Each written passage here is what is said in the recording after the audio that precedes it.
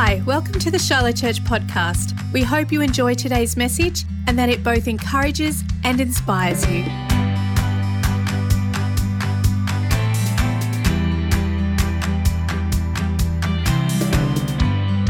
Hello Shiloh, thanks for tuning into church for another week. It's great to have you with us online. Today's a special day in the life of Shiloh. We did a whole bunch of baptisms in our morning service, and so if you were there, you know what I'm talking about. It was great, almost a dozen people going in the waters, and I just love it. Baptism is just one of those things I get a big kick out of because, you know, it's kind of one of those things that you see yourself in it, right? Like if you go to someone's farewell party at work, you don't, unless you're leaving that job as well, you're contemplating leaving, you don't really see yourself in that. But when you go to a wedding, for example, you do. You're like, if you're married, you're like, I remember when I got married, I remember being up there and being nervous and all that kind of stuff. Or if you're not married, you look up there and you think, maybe I could be married one day. I wonder what my spouse will be like. And so you see yourself in those moments. Baptism is a bit like that. We see ourselves in those special moments, right? That's one of the reasons why I like baptism. It's one of the reasons why I think it's really special. It's not a service where people necessarily getting saved because they're going in the waters. Baptism is, if you're new to it, is kind of like, it's kind of like the engagement party. You know, you might propose to your girlfriend at the top of a mountain and nobody else is there but you two, and you give her the ring and she cries and, you know, all of that. So when you get engaged and you have an engagement party, it doesn't make you more engaged having the engagement party. It doesn't change anything about your relationship status, but it's a way where everybody can publicly celebrate this private decision. Baptism's the same. These people aren't getting saved this morning. They're not getting a ticket to heaven. They're already going to heaven. Nothing about that changes, but it is our public way of celebrating them. However, something does shift. There's this whole concept in baptism. We can see it from the New Testament all the way back through to the start of the Old Testament about people going in the water one way and coming out another way. And we see that when Jesus got baptized. Jesus obviously setting the example for us and encouraging us as his disciples to go and get baptized, telling us to go and do that. So he gets baptized and we see he went in one out there, but he went out different. Some things shifted different. It's not that Jesus looked different or that he liked different kinds of food or his taste in music changed or whatever, but something around him shifted. And of course, Jesus was not the first guy to get baptized. His baptism was based on an earlier baptism by his cousin John the Baptist. That was literally his nickname. He was baptizing a whole bunch of people. And even that wasn't the first kind of baptism. That links back to a Jewish tradition that we see a lot sort of earlier than that in the Old Testament called the mikveh. And that was a Jewish style of baptism. It's different from the Christian baptism in the sense that for them it was a part of salvation, which we don't believe. Ours is just a public declaration of a private moment. But again, there's this theme, there's this thread. If you imagine like clothing stitching or quilting, there's a thread that runs from the New Testament into the Old Testament. You could go back further than that. You'll still see the same thread. If you look at the prophet Isaiah and you look at some of the things that happen in the book of Isaiah, it can again alludes to baptism. And again, it alludes to this thread that we see. And you might say, well, that's not old enough for me, Phil. I want to go back further than that. Okay, cool. Why don't we scale back and we look at the book of Joshua? We see that Joshua and the Israelites are standing on one side of the Jordan River. They go in the river one way, but they come out completely different. They look the same. They like the same foods. I don't think their taste in music changed at all, but something shifted as they went through the waters of the Jordan. And it's this same thread that we've seen throughout Scripture. But you could go back further again. You could look at Moses in the book of Exodus and the children of the Israelites as they stood on one side of the ocean and they crossed it. They went in one way. They came out another way. This same thread is present in Scripture. You could go back further still if you really wanted. You go right back to the start, to the book of Genesis, the first book of the Bible. You could look at Genesis chapter 7, which is the story of Noah. And as he goes through the floodwaters, he goes in one way, he comes out another way. It's not that he looked different. It's not that his voice changed. It's not that his tasting food or his tasting clothes changed. That something shifted as he went through these waters. This same thread that we find in Noah, we find all the way through Scripture. And it's happen for the people that's been baptized today. But if you have been baptized, that same thread runs through your life. You just might not even realize it yet. So if you've got a Bible, I want you to turn with me to the book of Genesis, chapter 7. We're going to be reading from verse 7 all the way through to verse 23. Genesis chapter 7, we're going to read verse 7 to 23. Maybe you're at home, you're visiting family members. You might be at your grandma's house and she's got a Bible. So why don't you run and grab that?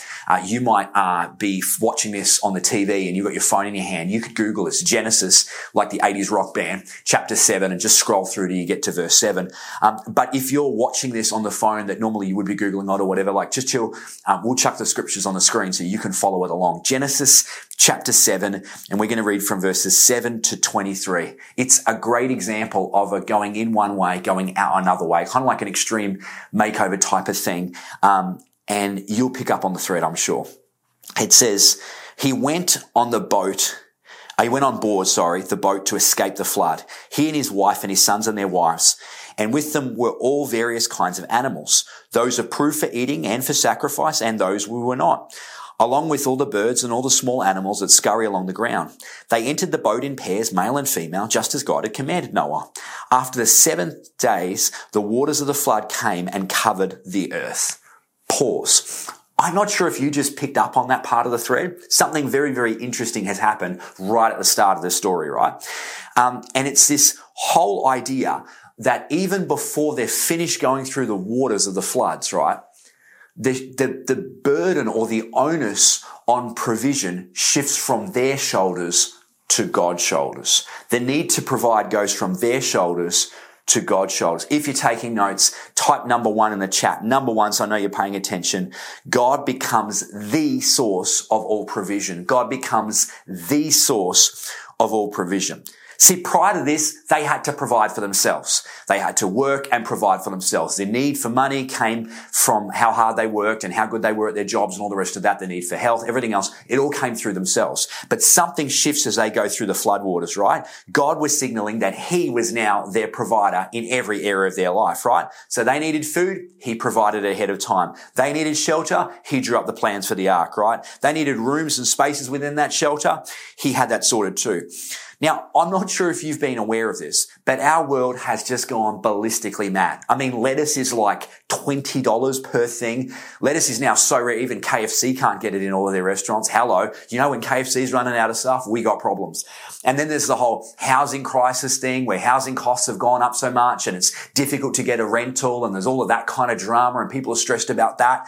Then everybody's talking about inflation and how inflation has risen so much that it's literally raised the cost of living in every single area.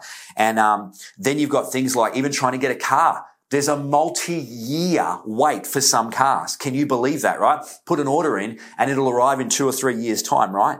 And then you look at the pandemic and then you look at the flu and now there's some kind of monkey disease thing that's coming and everybody's worried about that, right? It's just madness. Our world has gone completely mad. But the thing is this, if God is your source of provision, then you don't need to worry about any of that. If God is the one that you draw down provision from, then you don't need to worry about. If heaven holds your bank account, then you don't need to worry about that, right? God has more than enough for you, but not only that, he's stored up what you need ahead of time so that at the moment that you need it, bang, it's ready to go.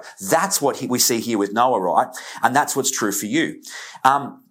It's like last week in church, in the building, if you were there, we prayed for a whole bunch of sick people. My uncle, Pastor Ted, was preaching and we were praying for sick people. And we saw a number of testimonies of God's healing. One of those was a guy who had chronic back pain, debilitating, needed a whole bunch of meds and stuff like that, instantly, radically, and totally healed. Do you know why that happened? Because he was in need of a healing and God had the provision for that healing stored up and ready for that moment. Bang, just drew it down from heaven's bank account, right? We prayed for people last year that needed financial breakthrough, people that were in a difficult financial position. Bang, within 24 hours, one person gets a bonus that they weren't counting on for just the amount of money that they need. Hello. Another person got a promotion with a pay rise that they weren't even looking for. Again, the amount they needed. Hello. And why does that happen? Because God is the source of their provision and they needed a financial breakthrough. And so bang, God drew down one from heaven, right? I did an altar call last year for people wanting to buy a house. It's a weird altar call, but I just felt like the Holy Spirit wanted to do it. Just heard a testimony the other day. One of the people that responded to that altar call, got their loan miraculously approved and is now just buying their first house. That's pretty incredible, right? Why did that happen? Because they needed something. God had that provision and bang, God was able to provide for them, right? So the thing is about this great account in Genesis chapter 7 is that God is our provider. However, it's worth noting that we see something very odd here. God does not provide in the way that other people provide. He often provides in unusual ways. I mean, think about that. Animals in pairs walking on a giant boat is a little bit odd. It's a little bit strange, right? And that means you've got to accept that sometimes when God provides for you, He will do it in unusual ways. He will do it in outside the box type ways. That's how He works. He's God, right? Like I remember I prayed for one person who had a heart condition, instantly disappeared. I prayed for another person who had a heart condition once, and they were randomly selected, I say randomly in inverted commas, for a special type of experimental surgery that they weren't confident was going to work, but they tried it anyway. And you know what? Even though statistically it wasn't supposed to work, it did work. So in both cases, the person miraculously covered. In both cases, they've been able to go on and live normal lives, whatever that is. But in both cases, it took divine intervention and God provided. But those two miracles weren't the same. They were unusual. They were different. They were strange because that's what God does, right? I've seen some weird and wonderful financial miracles too. I've seen people who've been going for loans and that they got a loan approved by the bank that was so mind-blowing. Even the atheist broker was like, yeah, okay, I'm kind of believe that maybe there was a God and He did intervene. This is pretty weird, right? And they went and got the house they wanted. But I've also prayed for people who, yes, they've got a loan approved, but it's for such a low amount. They weren't going to be able to get anything. And they were a little bit deflated going, man, God's let us down. This is depressing. What's going on? I just said, man, we just got to have faith. Let's just see what happens. So they go along and they start bidding on a house that they cannot afford. No chance they're ever going to get it, right? Throw in a stupid offer. Not only does the offer get accepted below market value, right? But they then actually have bought the house and they've got equity, which means they've made 6 figures worth of money without having to do anything. Both cases God intervenes. Both cases it's supernatural. Both cases it's a miracle. And both cases it's a little bit strange. It's a little bit odd, right?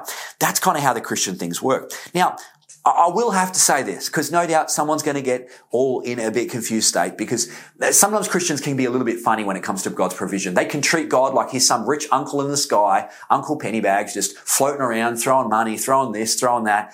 And they don't feel like they've got a part to play in any of this. But that's actually not true. There's this great synergy that has to happen between God and you when it comes to the provision of God.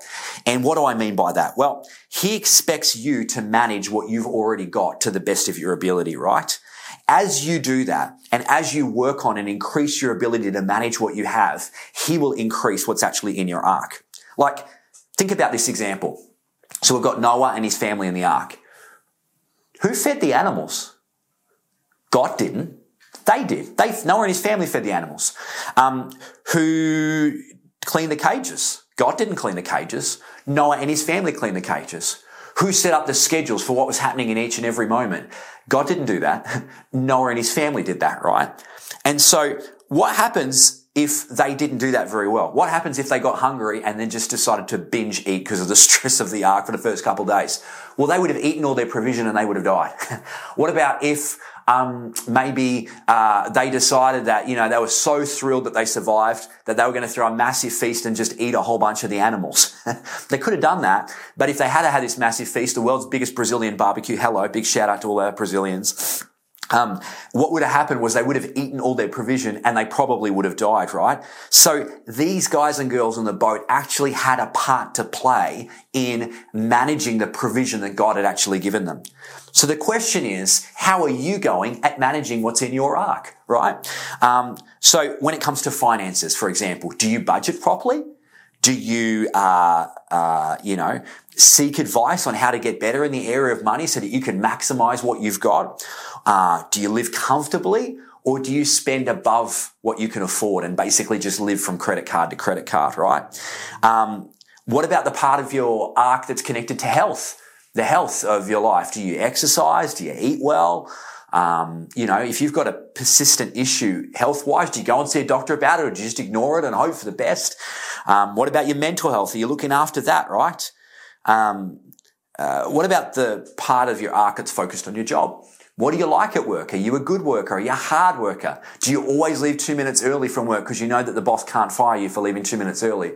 Or do you always turn up late to your job? Is that something that you do, right? Are you reliable? What about the part of your ark that's focused on your marriage? Right? What do you like as a husband, or what do you like as a wife? How much focus and attention are you giving the married part of your life? Or what about the part of your ark that maybe stores all of your past hurts? Do you just bury all of the hurts that have happened in your past and pretend they don't exist? Or do you go and get counseling and get the help that you need to deal with those things, right? I could keep going, but the point is this. It's our responsibility to deal with what is under the roof of the ark, right? God expects us to manage what he has put into our care, right? And yes, God will help you, and yes, God will guide you, and yes, God will assist us, but we have a responsibility to manage what's in the ark, right? And then when we manage the provision that God's given us, he can give us more. Because if you can't handle what you've already got, why would God curse you by giving you more than you can handle? That's not what a very good God would do. That's not what he's going to do for you, right? So if you want more in your life, in your finances, in your marriage, in whatever area, the first question you've actually got to ask God is not how much more can I have, but the first question should be, what can I do to manage what I've got better? You know, like you might say to God, Lord, I want a pay rise. Well, don't be surprised if he says something like, why don't you cut back your Uber Eats and there's your pay rise, right? God can be a bit cheeky like that.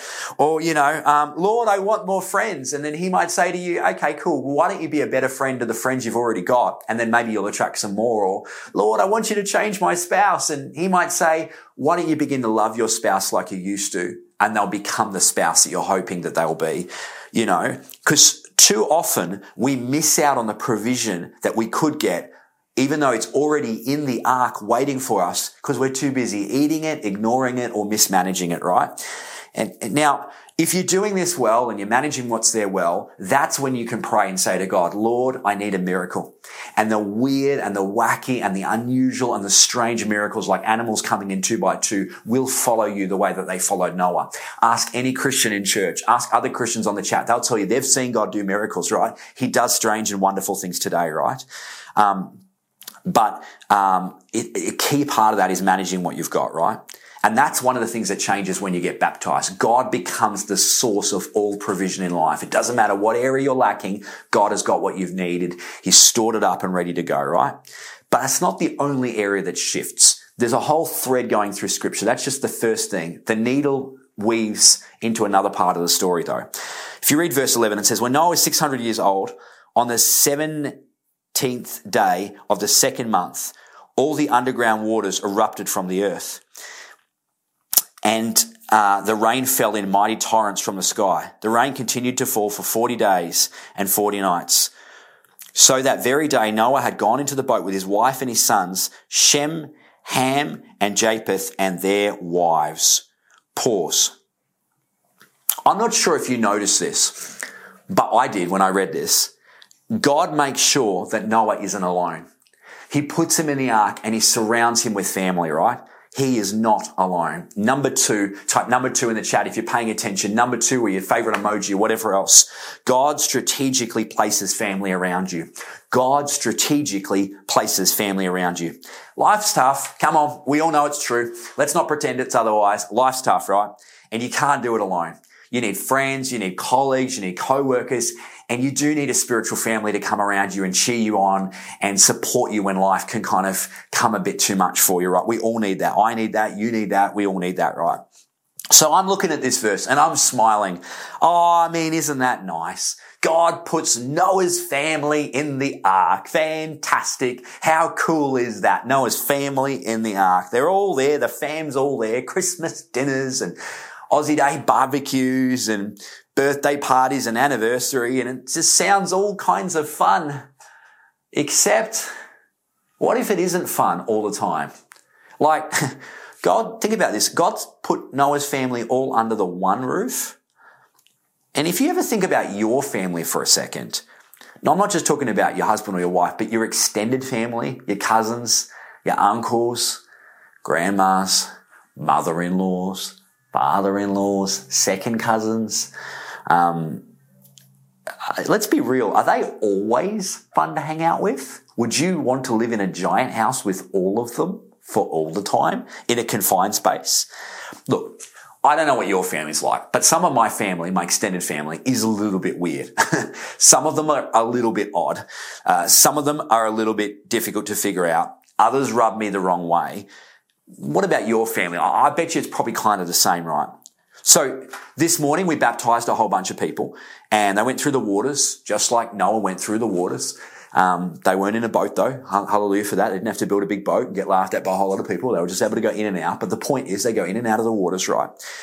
And part of what's great about that is God's placing them into our care. We become their spiritual family, so to speak, right? Our Shiloh family. Now, if you're one of those people and you got baptized and the whole thing was a bit of a flurry for you and you just missed the message and so you're tuning in now, I've got good news for you, right? We're your spiritual family and we're so excited that you've joined us, right? And we'll promise to love you. We'll promise to care for you. We'll promise to be there for you through thick and through thin. But you know what I can't promise? You know what I can't promise? I can't promise that we're always going to be normal because some of us are a little bit oddball.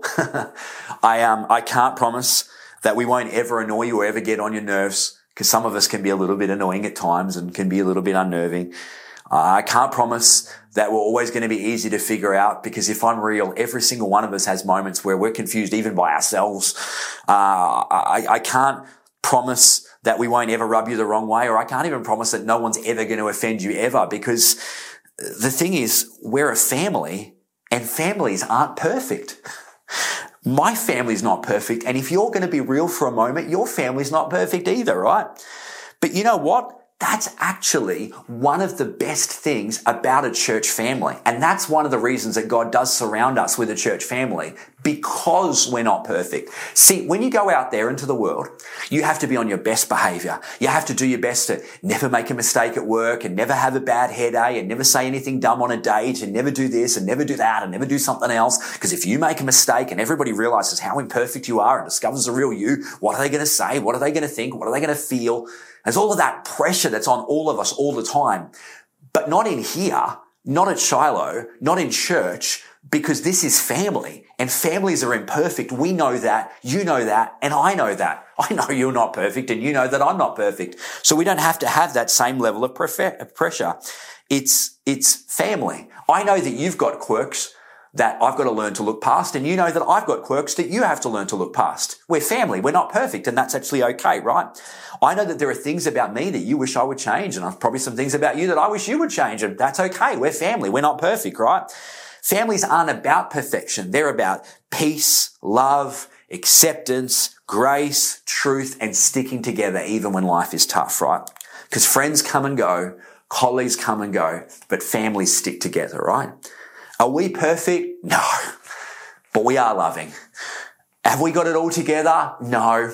But we are accepting, even if you haven't got it all together. Will we ever annoy you? Probably. But we are full of grace and truth. Will at times we confuse you? I hope not, but we probably will at some points confuse you. But that doesn't matter. We'll stick together anyway, right?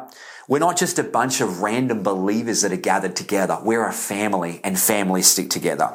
So don't feel pressured when you turn up to church to act like you've got it all together. We know you don't have it all together. Why do we know that? Because we don't have it all together either. That's okay. We're family. You can come into the house like you do come into your family home, right? Don't feel the pressure to turn up and act like your whole life is just perfectly structured and figured out. We know it ain't structured and figured out perfectly. Why? Because our lives aren't structured and figured out perfectly either. We're a work in progress and you're a work in progress, and that's okay because we're family, and family's not perfect, right? We're family. You be you and I'll be me, and I'll love you, and maybe you can learn to love me too, right? See, even though I'm the senior pastor, I'm no different from you. I'm imperfect just like you're imperfect. I bleed just like you. I laugh just like you. I cry just like you. I have hopes and dreams just like you do. There are parts of my lives I'm proud to show off to other people. And there are other parts of my lives where I'm kind of cringe a little bit when other people see it, because I'm like, yeah, that bit's still a bit of a work in progress, right? Some people probably like me in this church and some people probably don't like me in this church, and that's okay. I'm not trying to win a popularity contest. I'm not trying to be the best at anything. I'm just trying to be me, and I'm hoping that you'll just be you too. And we can just be each other. We can just be ourselves, and hopefully we can just love each other. I want you to know that I love you and I accept you and I'm cheering you on. I want you to know that there are times that I will challenge you to become the person that God's called you to be, even though I do accept you the way you are. But I want to challenge you to be better, just like God's challenging me to be better, because I'm imperfect just like you. And we're all on a journey in the ark together to become the people that God's called us to be, right? And so when somebody bugs you in church, when somebody annoys you, when someone gets under your skin, right? In my experience, rather than running for the nearest exit to try to go out there and find another church which is perfect, which, hello, does not exist because no church is perfect, I have learned to do something else. When someone gets under my nerves or rubs me the wrong way, I have learned to stop and ask myself this. What if God put that person in the ark on purpose for me? Like, what if they're there, at least in part, to rub me the wrong way on purpose? What if it's less about them and more about me? So, for example, if someone keeps annoyingly stepping on your boundaries, I'm not talking about in significant ways that are harmful or whatever. I'm just talking about in little ways, annoying, they pop by and visit too often or whatever, and you have difficulty saying no and it really bothers you and it really starts to get under your skin. What if it's actually not about them? What if God is using them like sandpaper to smooth out some of your rough edges because he's actually wanting to challenge you on being able to be more assertive and to put your foot down and to say no and to have boundaries because God loves you so much. He wants to help elevate that area of your life. And so he stuck this family member in the boat who is kind of annoying on purpose because he sees a bigger picture in that. Or what if, as you try to let your guard down and you just be a little bit more real and some of your flaws are popping out, what if when somebody is challenging you on that and it's a little bit like, and it really bothers you, what if rather than running for the exit, you stopped and asked yourself the question, hey, God, have you put this person in the ark on purpose? Because maybe it's more about me than it is about them. Because maybe God is actually wanting to draw your attention to an area of your life that he wants to challenge, a sin that he wants to deal with because it's actually holding you back from a bigger, better blessing in your life. And God is sick of seeing the enemy rob it from you. And so he puts this person in the ark, not for them, for you, to challenge you. And what if you're that person to somebody else? I don't know. What if we're all in the ark on purpose because God wants to develop a well-formed maturity in us so we can become the people that he's called us to be? Because here's a thought. God didn't put any of Noah's friends in the ark. He didn't put any of his friends at all, not even one of them, right? So he doesn't have his bestest best friend acting like he loves him all the time and, just always smiling and always putting on a good show. Instead, he's put family, and family is imperfect and kind of rubs us the wrong way. But maybe God has done that on purpose because it's actually God's strategy to help grow and mature us in a safe environment. Because here's the thing. You can make a mistake with family and they'll still love you and invite you to the next Christmas party. But some of the mistakes we make out there at work or in the broader community of our friends or on a first date, that you won't get a second date. You might get fired from your job. You might lose that friendship. And so God's doesn't want you to get fired from your job. He doesn't want you to lose that friendship. He's hoping you'll go on a second date. And so he's put you in an ark with family members to safely deal with some of the challenges in your life, the imperfections in your life, so that you can become the person he's actually called you to be. See, I've stopped trying to find the perfect church. I've even stopped trying to make the perfect church. If you're at Shiloh, you're like, what's Phil's goal as a senior pastor? It's not perfection. I don't want Shiloh to be perfect, but I do want it to be an environment that's safe for all of us to just you do you and I'll do me, and we'll make some mistakes and we'll rub each other the wrong way. But God will utilize that to take off the sharp edges and the rough edges of our life so that when we go out in the world, we kick goals and people will say, where did you learn to do that? And I'll say, my family. I remember I offended this guy 3 weeks in a row. He probably wanted to knock me out, but he didn't. And I started to challenge myself on the way I talk to other people. And I harnessed that area of my life. And now I'm 10 times better in my workplace and I got a promotion, right? this is family. This is imperfect, yes, but it's family. And we all need a safe place somewhere in this world, in this crazy world where we're supposed to be just so perfect Instagram photos, perfect friends, perfect in our job, perfect in this, perfect KPIs, perfect that. We all need a safe place where we're allowed to not be perfect, where you can do you and I can do me, and that actually is going to be okay. God knows this. You know this. I know this. We all know this together. And the people that got baptized today, they now know this, right? And as they've traversed the waters of baptism, God has now surrounded them with a family. But there's one more thread that runs through this scripture. One more thread that we can see in Moses. One more thread we see in Joshua. A thread we see in Isaiah. A thread we see in the mikveh. A thread we see in the baptisms of John. The thread we see in the baptisms of Jesus. A thread you see throughout the baptisms in every part of the Bible. Maybe you've picked it up. If you haven't, keep reading. It says, with them in the boat were pairs of every kind of animal, domestic and wild, large and small, along with birds of every kind. 2 by 2 they came into the boat, representing every living thing that breathes. A male and female of each kind entered, just as God commanded Noah. Then the Lord closed the door behind them. For 40 days, the floodwaters grew deeper, covering the ground and lifting the boat high above the earth. As the waters rose higher and higher above the ground, the boat flooded safely to the surface. Finally, the water covered the highest mountains of the earth, rising more than 22 feet above the highest peak. All the living things on earth died, birds, domestic animals, wild animals, small animals that scurry along the ground, and all the people. Everything that breathed and lived on the dry land died. God wiped out every living thing on the earth. People, livestock, small animals that scurry along the ground, and the birds of the sky were all destroyed. Only the people who survived were Noah and those who lived with him in the boat. I love that line. The only people that survived were Noah and those that were with him in the boat. So God saved everybody in the boat. I thought about that for a second, and I noticed one more thing. I don't know if you noticed it too. Type number 3 in the chat. Number 3, last point, number 3. God will always protect you, but not always how you'll want to be protected.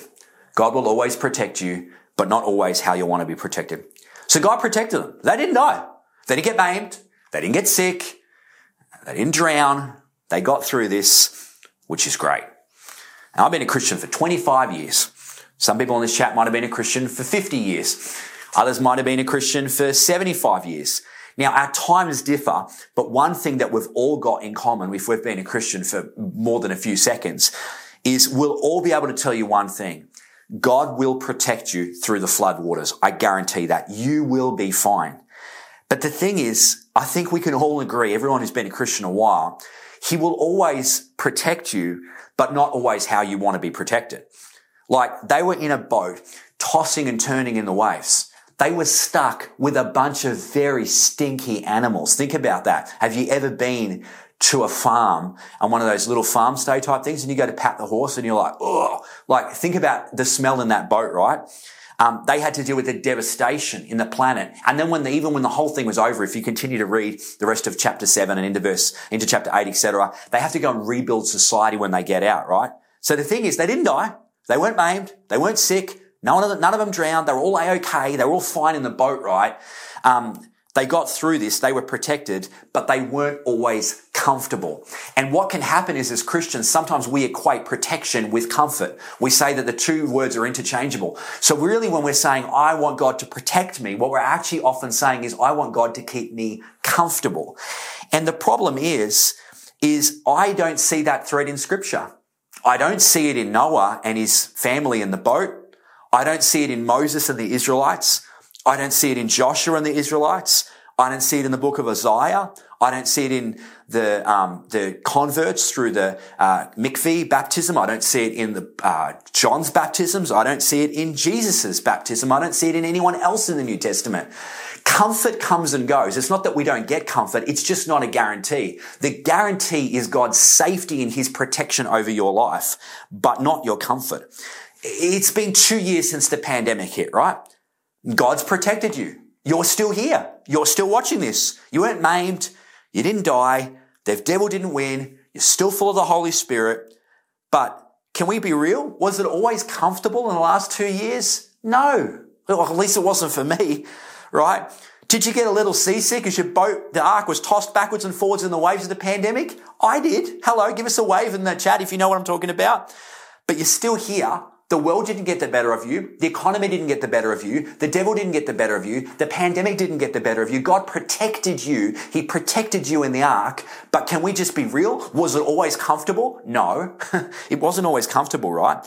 The virus didn't get the better of you. Society didn't get the better of you. Now, I'm not saying that the ride wasn't bumpy. Sure, it was bumpy. I'm not saying at times it just didn't downright stink. Of course, it downright stunk at times.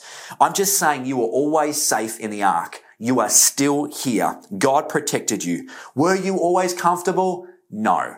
But were you always safe? 100% yes, right? Comfort comes and goes in life. Like when you're 18, or if you are 18, you probably just wanted a car. You didn't care what car it was. You just wanted a car. Lord, please give me a car. I need a car. And pray for people who are now young adults. They're just desperate to get a car. I need a car. Give me a car. And so God gives them a car. Often it's a bomb or something with like a gazillion Ks on it, and you pray over it every time you drive. But they're so excited. This is so comfortable. I'm not having to catch a train anymore. I'm in a car. And then after a while, you become a bit more successful. You might get married and have kids. And suddenly that tiny little BuzzBox bomb that you had isn't good enough. And you go from comfort to discomfort. And you pray and you manage the things well. And you do all the things that God's taught you to do, right? You manage the things well. You surround yourself with a spiritual family. You allow people to challenge you. And as you do all of those things, God says, okay, cool, I'll give you a better car. He gives you a better car. And you're like, yay, I've gone from discomfort to comfort. Actually, I went from discomfort to comfort to discomfort to comfort again. And then pretty soon you need another car, and the whole cycle continues to repeat itself. You go from discomfort to comfort, discomfort to comfort, discomfort to comfort. That changes. But you know what doesn't change? You're always, always, always safe. God's got his hand on you the whole time. Crazy things might be happening outside the ark, but in the ark, you are always safe. So I can't promise that you'll always be comfortable if you're a Christian, but I can promise that you'll always be safe. I can't promise that provision's always going to come the way you want it to come, but I can promise if you manage what's in the ark, God will provide for you. I can't promise that, every church experience you ever have is going to be fantastically wonderful, but I can promise that God will put people in the ark that will make you better, because it will rub off your the rough edges and the sharp edges and the other bits and pieces. And as I said before, I can promise the safety and the hand of Almighty God on you, but I can't always promise comfort. It's not that you won't get comfort, you will. It just isn't a constant. Life is sometimes uncomfortable. Ask Noah, ask Moses, ask Joshua, ask Isaiah, ask John the Baptist, ask Jesus. And in a couple of years, you can tap the people who got baptized this morning on the shoulder and ask them, and they'll tell you comfort comes and goes, but the safe hand of the Lord is on you forever. Hey, I just want to pray for people, and then I'm going to wrap the service up. Maybe you're here and, you've never given your heart to Jesus. It's that private moment. It's that mountaintop experience, right? It doesn't matter if I'm even in the room with you. I don't need to be in the room. It's actually not about me. It's about you and Jesus. It's a private thing. It's like the wedding proposal, right? And maybe you've committed your life to Jesus as Lord, which means he's in charge of everything, and Savior, which means he forgives you for everything. Maybe you did it years ago, but in the kind of the craziness of the pandemic, you fell out of the ark. You found yourself drowning in the ocean, and you're like, this isn't good. I need Jesus as Lord and Savior. Or maybe you've never done it. But if that's you, I want to pray for you, because the first step, even before you get baptized, is salvation. You need Jesus, right? The good thing is I don't have to be there because Jesus is there. But what I'll do to help you, how about I pray a prayer and you can repeat it after me. At the end of that prayer, you'll be a Christian, and then you can go and get baptized. And what I preach today will be true for you and true for your life. So if that's you and you're like, man, I need that, either inbox us or give us a wave on the chat, or even if you're listening to this on a podcast later on, call the office and say, hey, I made that decision. But you don't even have to wait to do that to get saved. You can just repeat after me. Are you ready? Dear Lord Jesus, please come into my life. Be my Lord. Be my Savior. Help me to follow you all my days. In Jesus' name, amen. Amen. Hallelujah. Come on. Hand claps on the chat, streaming emojis, dancing gifts, all that stuff. Hey, we're so excited that you've made the decision. We'd love you to reach out and let us know. It's the best news ever. We'd love to celebrate with you, hook you up with everything that you need, a Bible, all that kind of stuff, and let you know about our next baptism service, because I believe baptism changes things. Doesn't change your appearance, doesn't change your taste in food or music, but it will change your life, as those 3 threads will attest. God bless you. Thanks for tuning into church. Next week is going to be fantastic. I can't wait for you to be there. It's our youth camp. So if you're a teenager, make sure you get along to youth camp. Also, in about 5 weeks' time is our leadership summit. So that's for anyone who leads in any area of their life. So you might be a mum, you might be a dad, you might be a soccer coach, a school teacher, a business manager, in any sphere of life, not just church leadership. We're believing that God is going to accelerate the influence, because that's all that leadership is, the influence that's on your life. So jump on our website, register for that. Kids are free, teenagers are $5, parents are $20. And if you want to go and you can't afford it, just send us a message. We'll find a way to get you there. We don't want you to miss out. I believe God's going to do something magnificent in that weekend like he did last year. I love you, church. We'll see you later. Bye-bye. Thank you for joining our podcast. We hope you were blessed by today's message. You can connect with us at shilohchurch.com.au.